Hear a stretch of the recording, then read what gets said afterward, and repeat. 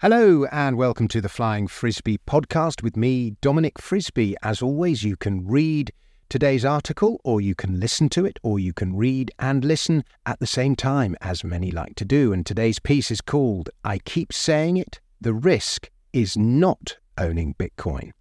The unstoppable rise goes on.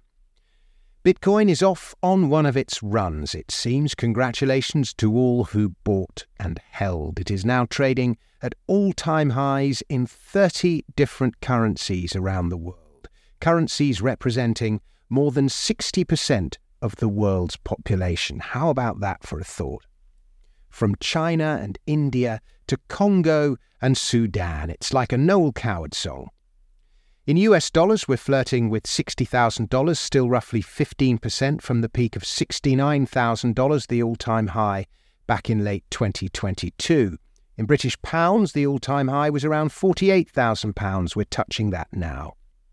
Meanwhile, MicroStrategy, ticker symbol NDXMSTR, which we suggested as a means to play Bitcoin via a traditional broker and avoid the FCA-created headaches of buying and investing in Bitcoin in the UK, is going great guns. $960 now. It was $350 when we first recommended it in the summer.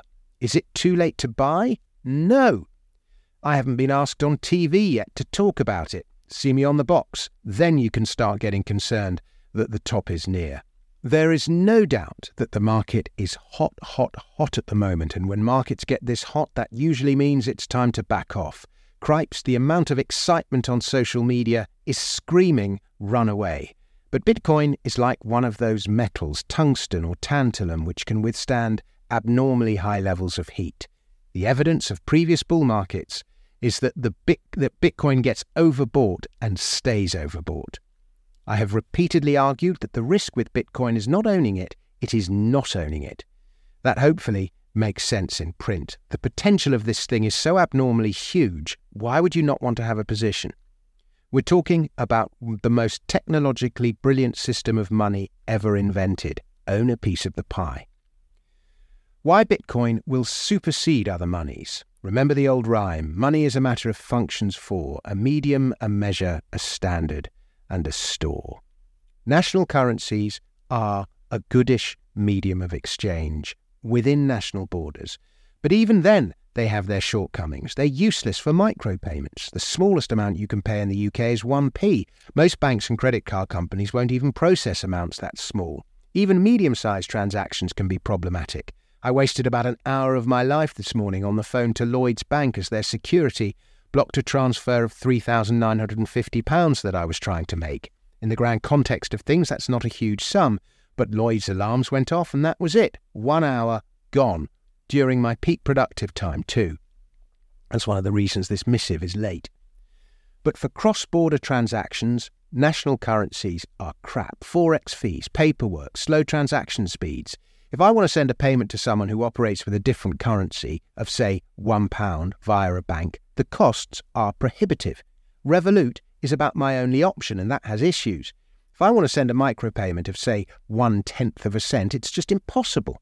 But industries based around micropayments are a huge area of potential growth, especially in a world of artificial intelligence and the Internet of Things. Streaming, apps, games, in-app and in-game purchases, rewards, likes, donations, tipping, credit card verification, identity verification, Wi-Fi access, public document access, libraries, parking, phone calls, public transport, paper use in cloud computing, exchange of or access to information via the Internet of Things, content licensing, ad-free browsing, access to news and journalism. These are all areas that will see enormous use for micropayments, and national currencies do not enable the micropayments economy. They're barriers to it, especially across borders.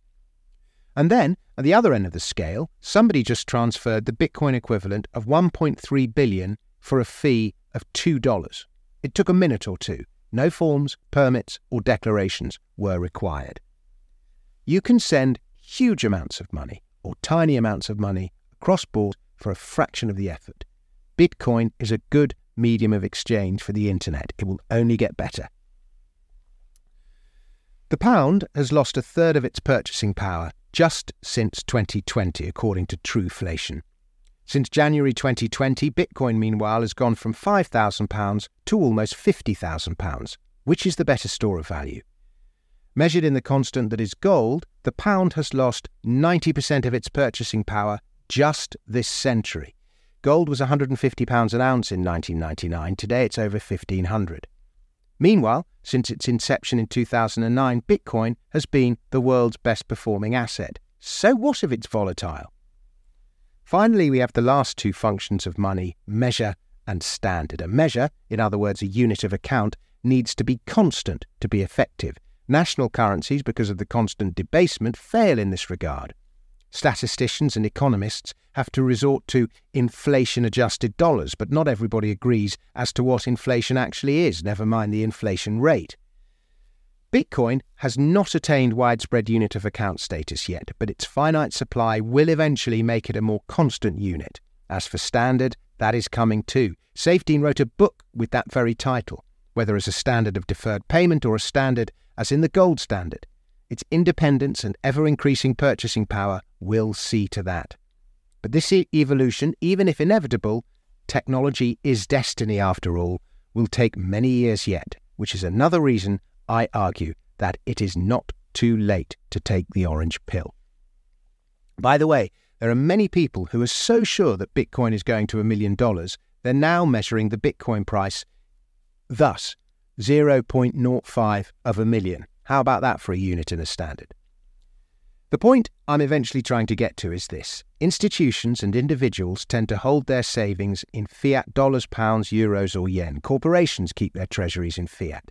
In doing so, even with interest, you are losing 5 to 10% per annum to currency debasement. This is guaranteed. Imagine being a Japanese corporation holding your treasury in yen.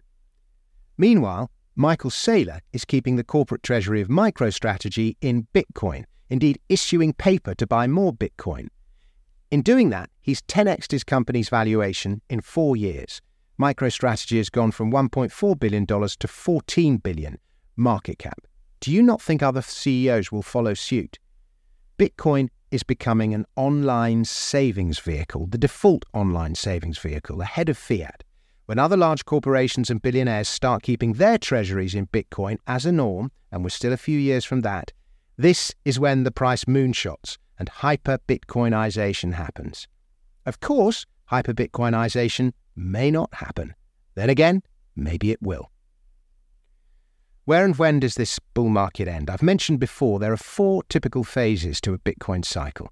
There's the quiet accumulation. Few outside of the bubble of ardent Bitcoiners take notice as it discreetly creeps up. There's the frenzy and the blow-off top. The price rises accelerate, there's a rush to buy, the media's all over it, everyone on social media is growing, there's a huge row about whether Bitcoin's in a bubble or not. See 2013, 2017 and 2021 for more details. There's the monster correction. Bitcoin loses over 70% of its value. Economists who missed the boat go on telly and declare they were right, ignoring the fact that the price to which Bitcoin corrected is several 100% above where the quiet accumulation phase began.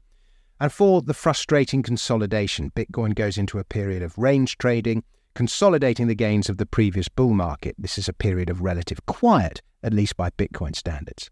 There are rallies that get many excited, but prove to be false dawns. Investors get frustrated by the grinding action. The media loses interest. Many forget about it. And so we gradually drift into another quiet accumulation phase. We're now in the early stages of phase 2, the frenzy. This typically comes around halvings, but the ETFs appear to have brought it forward. So what's next, and when does this bull market end? There are some obvious numbers to look for. 69,000, the old high, there'll be resistance there. After that, everyone who ever bought Bitcoin ever and held is in profit. How about that for a thought? Then $100,000, it's such a big round number, like 1,000 and 10,000 before it. I'm inclined to think we get there this year. Bitcoin bear cycles, stage 3 and above, tend to last about a year. Consolidations, about another year. Bull markets tend to last 2 or 3 years. This one began 15 months ago. There'll be wild whipsaws on the way, but I suggest this phase has a good year to go before it's done. 3 years ago, $69,000 felt too expensive. It doesn't anymore. And I think this bull market ends with Bitcoin at 6 figures. And the evidence of previous bull markets is that we overshoot to the upside. But don't expect not to get thrown about along the way. A final thought. I first heard about Bitcoin in December 2010. It was 20 cents. I didn't really look into it. I just thought it sounded like a cool idea. When I came around to the idea of buying a few months later, the price kept on going up. I got outbid for some physical Bitcoins on eBay, I remember. I couldn't bring myself to buy something after it had doubled and tripled. It went to $32, then it corrected all the way to $2. I still didn't buy. I think I lost interest at that point. People were giving me coins at this stage, trying to get me into it. And then the price started going up again. It went to $200, then to $1,200. I ended up writing a book about it. Even though I had a position, I never put the amount of money I should in because I couldn't bring myself to buy something that had gone up so much and kept going up. I could be a stupendously rich billionaire now, but I was scared off by the price rises. I'm fine, by the way. You don't need to worry about me, but I have a fraction of what I might have had. I got hacked as well, but that's another story. In December 2017, with Bitcoin at $5,000, I went on the BBC Daily Politics show to talk about it. Over the next month, it quadrupled to $20,000 before going into one of its bear phases. Even buying at the very top of that cycle, you would still have tripled your money. The moral of all this is do not be put off by the rising price. Here's that interview, by the way. There's a lot to be learned from it. It's at the bottom of the article. And Dr. Savas Savouri, chief economist, PhD, has a bit of a reckoning with karma if you watch it. And if you want my guide to buying Bitcoin, I'll post a link to it at the end of the article, but I'm going to put up an updated guide up in the next few days. Thanks very much for being a listener. Thanks very much for being a subscriber, and I'll be back with another podcast very soon. Goodbye.